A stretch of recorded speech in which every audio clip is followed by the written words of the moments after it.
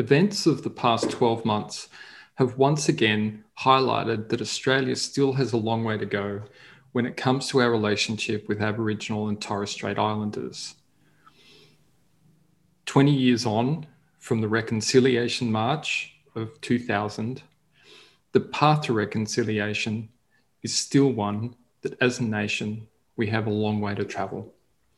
In that spirit of reconciliation, I would like to offer my respects to the traditional owners of the land on which we meet, both past, present, and emerging, and extend that respect to all Aboriginal and Torres Strait Islanders who might be listening.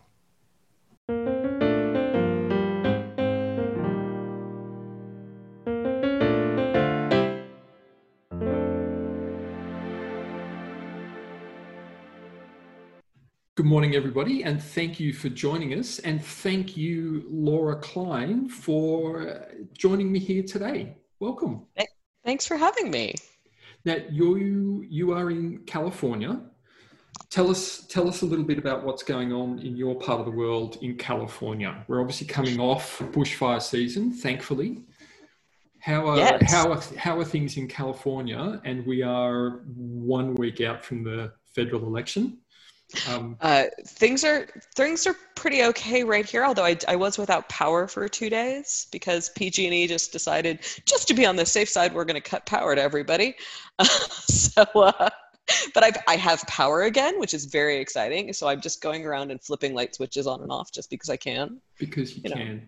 Yeah, it makes you really appreciate things like having lights come on when you turn them on, as opposed to, here's the fun thing, if your power's out for a couple of days, count how many times you try to turn the light on, even though you know it won't come on. It's kind of a fun way to tell just how present you are in the moment. The answer is not very. I was trawling through Instagram yesterday and the day before, and maybe the day before that, and I was seeing all of these pictures of people with their camping gear and with their emergency light packs and with their sort of backpacks of various things. And I was thinking, wow, I know a lot of people who go camping.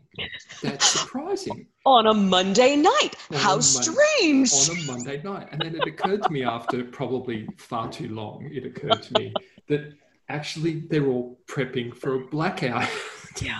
Yeah. We've all become preppers accidentally. I don't mean to, but I now have like the big power brick and trying to get a generator installed because we'll just make our own power.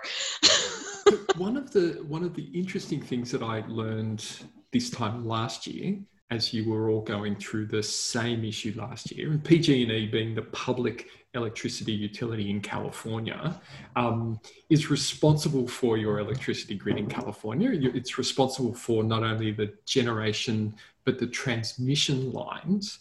And they turn off your power because during high wind events, those transmission lines have been known to start fires, which is obviously a bad thing. I learned last year that they have a subsidiary that sells generators. Well, that would certainly explain something. They also they're not a public utility. They're a regulated private utility. Okay. And they give very big bonuses to the top people for things like, I don't know, not setting California on fire, I guess, or maybe setting California on fire. It's not really clear. It's a pretty low bar, you would think. Yeah. What they don't do is they don't take a lot of care of the lines. No. Yeah. No. But they subsequently do these rolling blackouts. They sure do. During these sort of, red flag events. But I learned that obviously drives the market for generators, and they have a subsidiary that sells generators.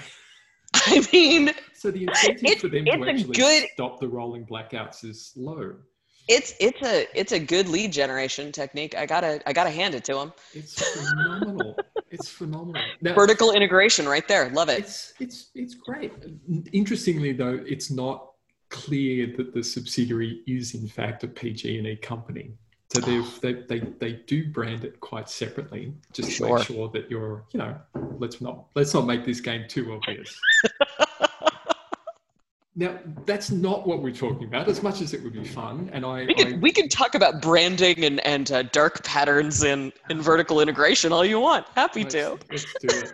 Now, you are you've released two books over the last few years. One around lean startup, and one around lean UX, and one around building better products. And so, product management is one of those areas that's dear to your heart, I know, but tell us a little bit, because people are always fascinated by these stories. Can you tell us that journey that saw you end up in the product management space? Yeah, so it's funny because I've gone back and forth between UX and product management and also engineering. I actually started out I started out technically in research and then moved to engineering. And then anyway, it's a whole big long journey, and because it started in the mid 90s and we didn't really have like a very clear path to do any of this stuff at that point. So we were all just kind of flailing around and figuring stuff out. And so I tried a whole bunch of stuff. I think the funniest thing was that I learned, when I started out as a designer, I very much started as an interaction designer. I'm not a visual person. I'm not a visual designer at all. And so I've always focused very much on user research and the interaction design, and specifically those how something works and what it does, and helping with, decide on features and understanding users and all of that. And I remember I was talking to a woman who was the CEO of a company that I really respected. I really liked her, and we were kind of chatting, and she was asking me what I do. And I said, well, I'm a designer. We kind of started talking, and she said, Laura, I think you're a product manager. And I said, well, okay, perhaps. And so I started looking at it, and I'm not one of these people. I have said in the past that I think that at a very, very, very high level, UX and product management get a lot closer. They do. I think that I actually don't want to say that they're the same thing exactly, because that really depends on what company you're at. And lots of companies, they make a very big distinction. Yes, and the product you're on can make a very big distinction, and there are reasons that they can be separate disciplines. But I think that they do share quite a few things at that high level where they should, of understanding the user, and I also very much have the feeling that designers should understand things like metrics and the market and how the business makes money. So if you've got a designer who understands all of that and also does user research, you're like, okay, well, we're getting pretty close to somebody who's making product decisions. So yeah, anyway, I've gone back and forth, and it's always sort of accidental based on what the company that's hiring me needs me to do. So what does that look like for you today? Well, at the moment, honestly, I'm teaching. Right. Oh, yeah, also I teach. I forgot to mention that. At the moment, just right at the very moment, I am creating courses. I'm writing a course in designing for agile teams for the Interaction Design Foundation. So I'm doing some work with IXDF, and I also do some coaching and training of companies generally on the sort of product or slightly UX side of things, just with my own company. But so yeah, I do sometimes like business model consultations, and also like if you need help integrating design better into your team, I do that kind of coaching. Or just if you need help thinking through product stuff. I mean, in Silicon Valley, in California, where product management and product innovation have been so heavily embedded for so long, a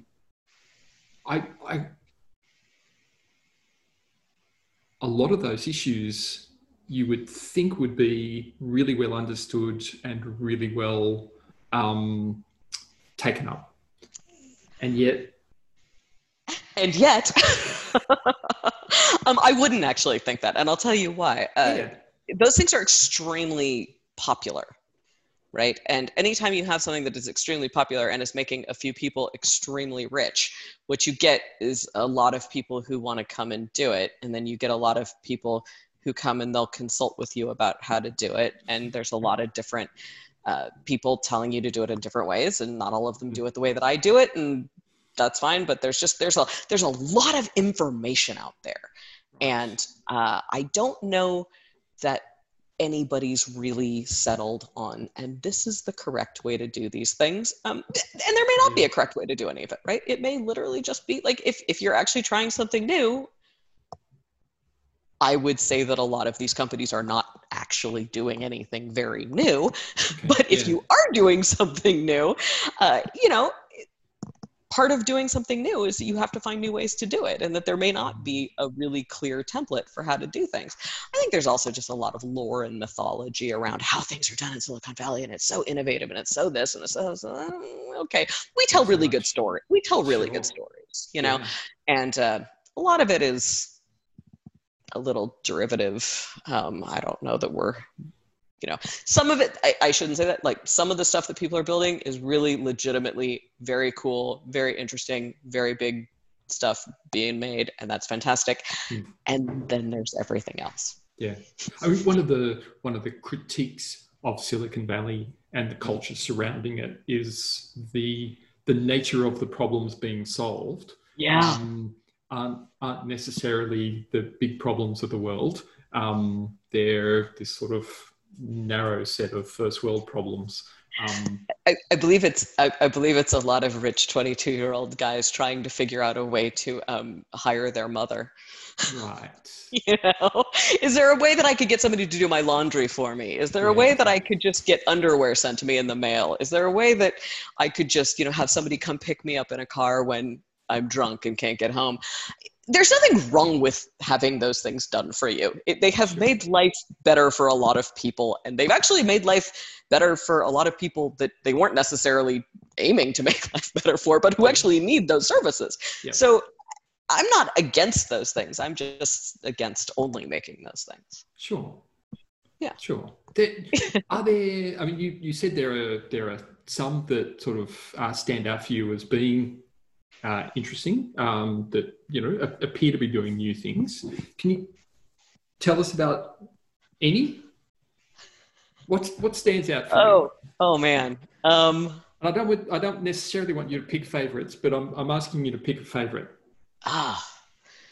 So can you come back to me on that one? Because I'm bad at picking stuff on the spot, and generally the things that I'm excited about are not necessarily, particular. I tend to be more excited about sort of new technological breakthroughs. Okay. Like people who are doing interesting things around, new types of batteries. Like we desperately need new ways to store clean energy, for example. Yes. And so people who are doing things that are actually like making breakthroughs in battery technology, or, to make them smaller and easier to transport, and stuff like that's going to absolutely revolutionize the world, right? People, I think, who are doing stuff with fake meat. I'm very excited about fake meat. I'm not even a vegetarian, and I'm super excited about fake meat. I live with a vegetarian, and it's so funny because it's like sometimes he'll eat what looks like a ham. I'm like, are you eating a hamburger? What is that even about? He's like, no, it's fake hamburger. And I was like, oh, that's kind of exciting. And I think that stuff like that can have a really huge impact, hopefully, on things like climate change and the important stuff in the world. And, also I do get my groceries delivered because it's a pandemic and I don't want to leave the house. Sure. I mean, you've just named sort of two things in particular around battery technology and energy storage, if we think more broadly around that, and then that area of where our food comes from and how it's produced. Let's talk about that sort of broadly. But on the energy side of things, we've seen that our ability to store surplus energy or excess energy that gets generated during the peaks in solar, wind, in particular, as two things in particular that have these sort of really quite pronounced generation profiles. Obviously, wind generation peaks when it's windy, and you can mitigate some of that by putting the wind generation offshore, where it has a greater tendency to be windy more frequently or more often and more reliably. The sun, however, goes down. The Earth rotates. It insists on doing that. It insists it's on doing that. So frustrating. Yes. And on the other hand, it's kind of good for us. On the other hand, it's probably not bad. But you have that issue where you do need that surplus to be stored so that you can continue to make use of it during those other times and to sort of smooth out those peaks. But it's also really useful for transport. So we want to store that energy so that our cars and our bikes and our scooters can all run on electric power rather than running on diesel, and those sorts of things. So like that one is going to be everywhere. Battery storage, large scale battery storage, utility scale battery storage is going to be everywhere. Yeah.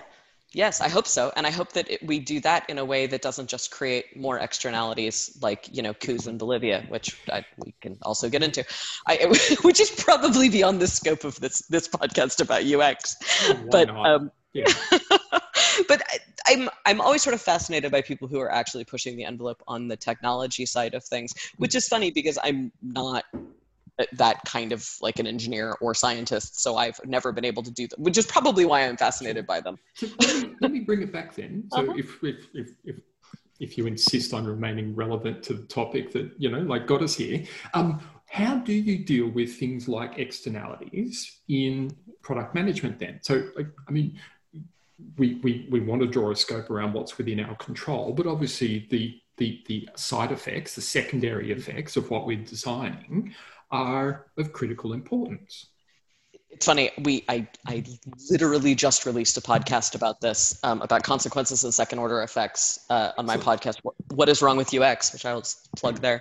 And where, my co-host Kate Rudder and I just get drunk and talk about something. So you can hear us talk about that. But we talk a lot about the consequences and second order effects of products. And the problem that I have is that a lot of designers and product management and let's be honest, people in charge of making business decisions, which are frequently not the product managers or designers, to be clear. A lot of times the people in charge of making the business decisions aren't even really thinking about the first order consequences of something, or at least not all of them. They're thinking about the direct consequences that they want to happen, and not about. And I this is one thing that I will say. I will make fun of design thinking with the best of people, because I think that there's sort of a lot of hoopla around it. Yep. But but one thing that it is, or it can be good at if you do it correctly, is surfacing more ideas about things, and it can be used to do things like surface a bunch of consequences. Understanding, of course, that any kind of good design thinking must be based in lots and lots of research. So if you've actually done your research with the right people, and you've talked to impacted people in the community, and you've actually done co-design activities with people in the community, and you're listening to people who have been doing this kind of work for a long time, and you're not just coming in and ideating, you can actually then use these techniques to make sure that you do understand you're never going to get all of the consequences, but you can start to understand, what could possibly go wrong. Who is this designed to help, and, who is this designed to potentially impact badly? How could this be used poorly? How could this be used aggressively? How could this be used against someone? And you can ask that question explicitly. Yes, and you should. I've seen, and you should. And I've seen workshops where we've had a group of people together, and we ask them that question, and the response comes back from a participant who looks a lot like I do, which is a middle-aged white guy. I can't think of any way that this could be used. What could possibly go wrong? What could possibly go wrong with this tracking software? Oh God! And you can see the faces of the other people in the room who are from more marginalised, more disadvantaged, more often ignored. Ignored or taken advantage of in society. To give the side eye of. I got some ideas. But you need to create that space so that they can have that conversation, and you also need those people in the room when you ask the question. And you need them to feel safe answering it, and you need to you listen do. to them when they do. And you still, here's the other thing, this is this is actually another podcast topic we were discussing having. Well, we can have the conversation here though. I get really frustrated when I hear people say like, was there even a woman in the room when they discussed this? Right. Yeah, probably. They just ignored her. Or or she's been so like assimilated into this organization that she didn't feel comfortable bringing it up. Or alternatively, you know what? There's a lot of us. Like, we don't all speak for each other. No. I'm not going to necessarily think of every single possible way that this could affect any given woman. Yeah. Like, I am a middle-aged, fairly wealthy white woman living in the Bay Area. Like, yeah. I've got all kinds of privilege. That's a niche. Like, that's a yeah, niche. I am also very technologically capable and not in any danger from, you know, a spouse who is going to take over the smart home system or what have you. Yeah. So that's not necessarily something I'm going to come up with just because I've got a certain gender identity. Even were you to, if you're in a space where your job is on the line in agreeing with those people in authority, then you're less likely to do it. So you're right, like creating that space in which those ideas can be voiced, an environment and a method in which those ideas can take shape and be used are all. And then the next bit is when they subsequently get assessed to have that because the next thing that happens is all of those ideas come to someone like me who sits there and goes, oh, that's, you know, like that's not going to help anybody. That's not going to help anybody. That's not important, or it's a very small percentage of people. And there's not that sort of interesting, like it's very interesting. We'll never make money off it. Yeah, we'll never make money off it. That's another one. But there's the, you know, like, oh, that's an edge case or a corner case, which yes, it is. I mean, that's one of the things that we talk about is like, it could happen in a very tiny percentage of your users, but it could really impact that tiny percentage of your users extremely poorly. Yes. And so you have to weigh that again. If it's, you know, something like, oh, that person's just not going to like that feature, that's very different than, oh, that person's life is going to be ruined. Yes. So let's have those conversations. But that logic of, there's a saying in Sydney, which I'll get to in a moment, but that logic of, you know, defining the importance of a product by the people who would currently be helped by that feature, or the, you know, by the makeup of your current audience, if you like. And we have a saying in Sydney, and I don't know whether the rest of Australia buys into this, but, you know, I'm in Sydney, so I'm going to say it, which is that you don't make the case for a bridge by counting the number of people swimming. I like that. Like that's very nice. And you get into this thing where you look at, well, we don't have many people who look like that, or we don't have many people who live like that, or we don't have many people who experience like that using our product. And the response is, well, you're never going to change that if you don't cater to them and actively cater to them, rather than try and sort of tack on assistance on the fringe. Yeah. Yeah, there is a reason that you do not have more people like that. Or you do, and they're just tolerating a lot of stuff from you. Yeah, they probably have one foot out the door. Yeah. Yeah. Yes, if they can. Yeah. And a lot of this stuff really disproportionately affects the kinds of products that are used by, you know, hundreds of millions or billions of people. A lot of the stuff that we're talking about. The funny thing is I tend to work on, I honestly tend to work on B2B stuff. So I tend to work, because I just like working on things that people use at work for some reason. I think they tend to have sort of very clear ways that I can make their lives better. And a lot of times it'll be stuff that like people have to use all day. And there is just nothing that I enjoy more than being able to build something for somebody that they have to use all day. And it takes them from like taking like 5 hours to do something to taking 10 minutes to do something. And they're just uniform. Like there is something just uniformly thrilling about that because they're so happy, because they're like, oh my God, I can spend the other, you know, 4 hours and 50 minutes that I used to spend doing this drudgery, doing something much more interesting and Yes. doing other parts of my job better. And I just like That's nice. those kinds of products. You still have to think about, the funny thing is you still have to think about all the consequences and second order effects, because you Yep. can still have all of those. They Yep. do tend to be different ones. They do. And you just find them out the way that you do normally, which is listen to people and lots of people. Now, listen, before we wrap up, and we are at time, let me ask, so where can people buy your books? Anywhere books are sold. The books are called, Yep. they're called UX for Lean Startups, and that was by O'Reilly Media, and Build Better Products, which is a Rosenfeld Media book. And you can find out, and then there's also my podcast, which is What is Wrong with UX, and you can find out all of that stuff on my website, which is usersknow.com, and that is no, K-N-O-W, not users know, it's users know. usersknow.com. And the podcast is with Kate Rudder. It is with Kate Rudder. And we know, yes. we know Kate. We like Kate. I mean, who wouldn't? She's delightful. She is. I would say we have been doing this podcast together for over 5 years. So wonderful.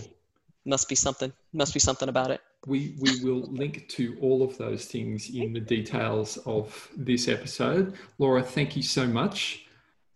Thanks for having me. Hopefully the rest of the spring or your autumn treats you well. Good luck next week. I hope the election turns out well. We all fingers crossed. We all hope dearly that it does. All right. On that note, thank you very much, Laura. Thanks for having me. Bye-bye.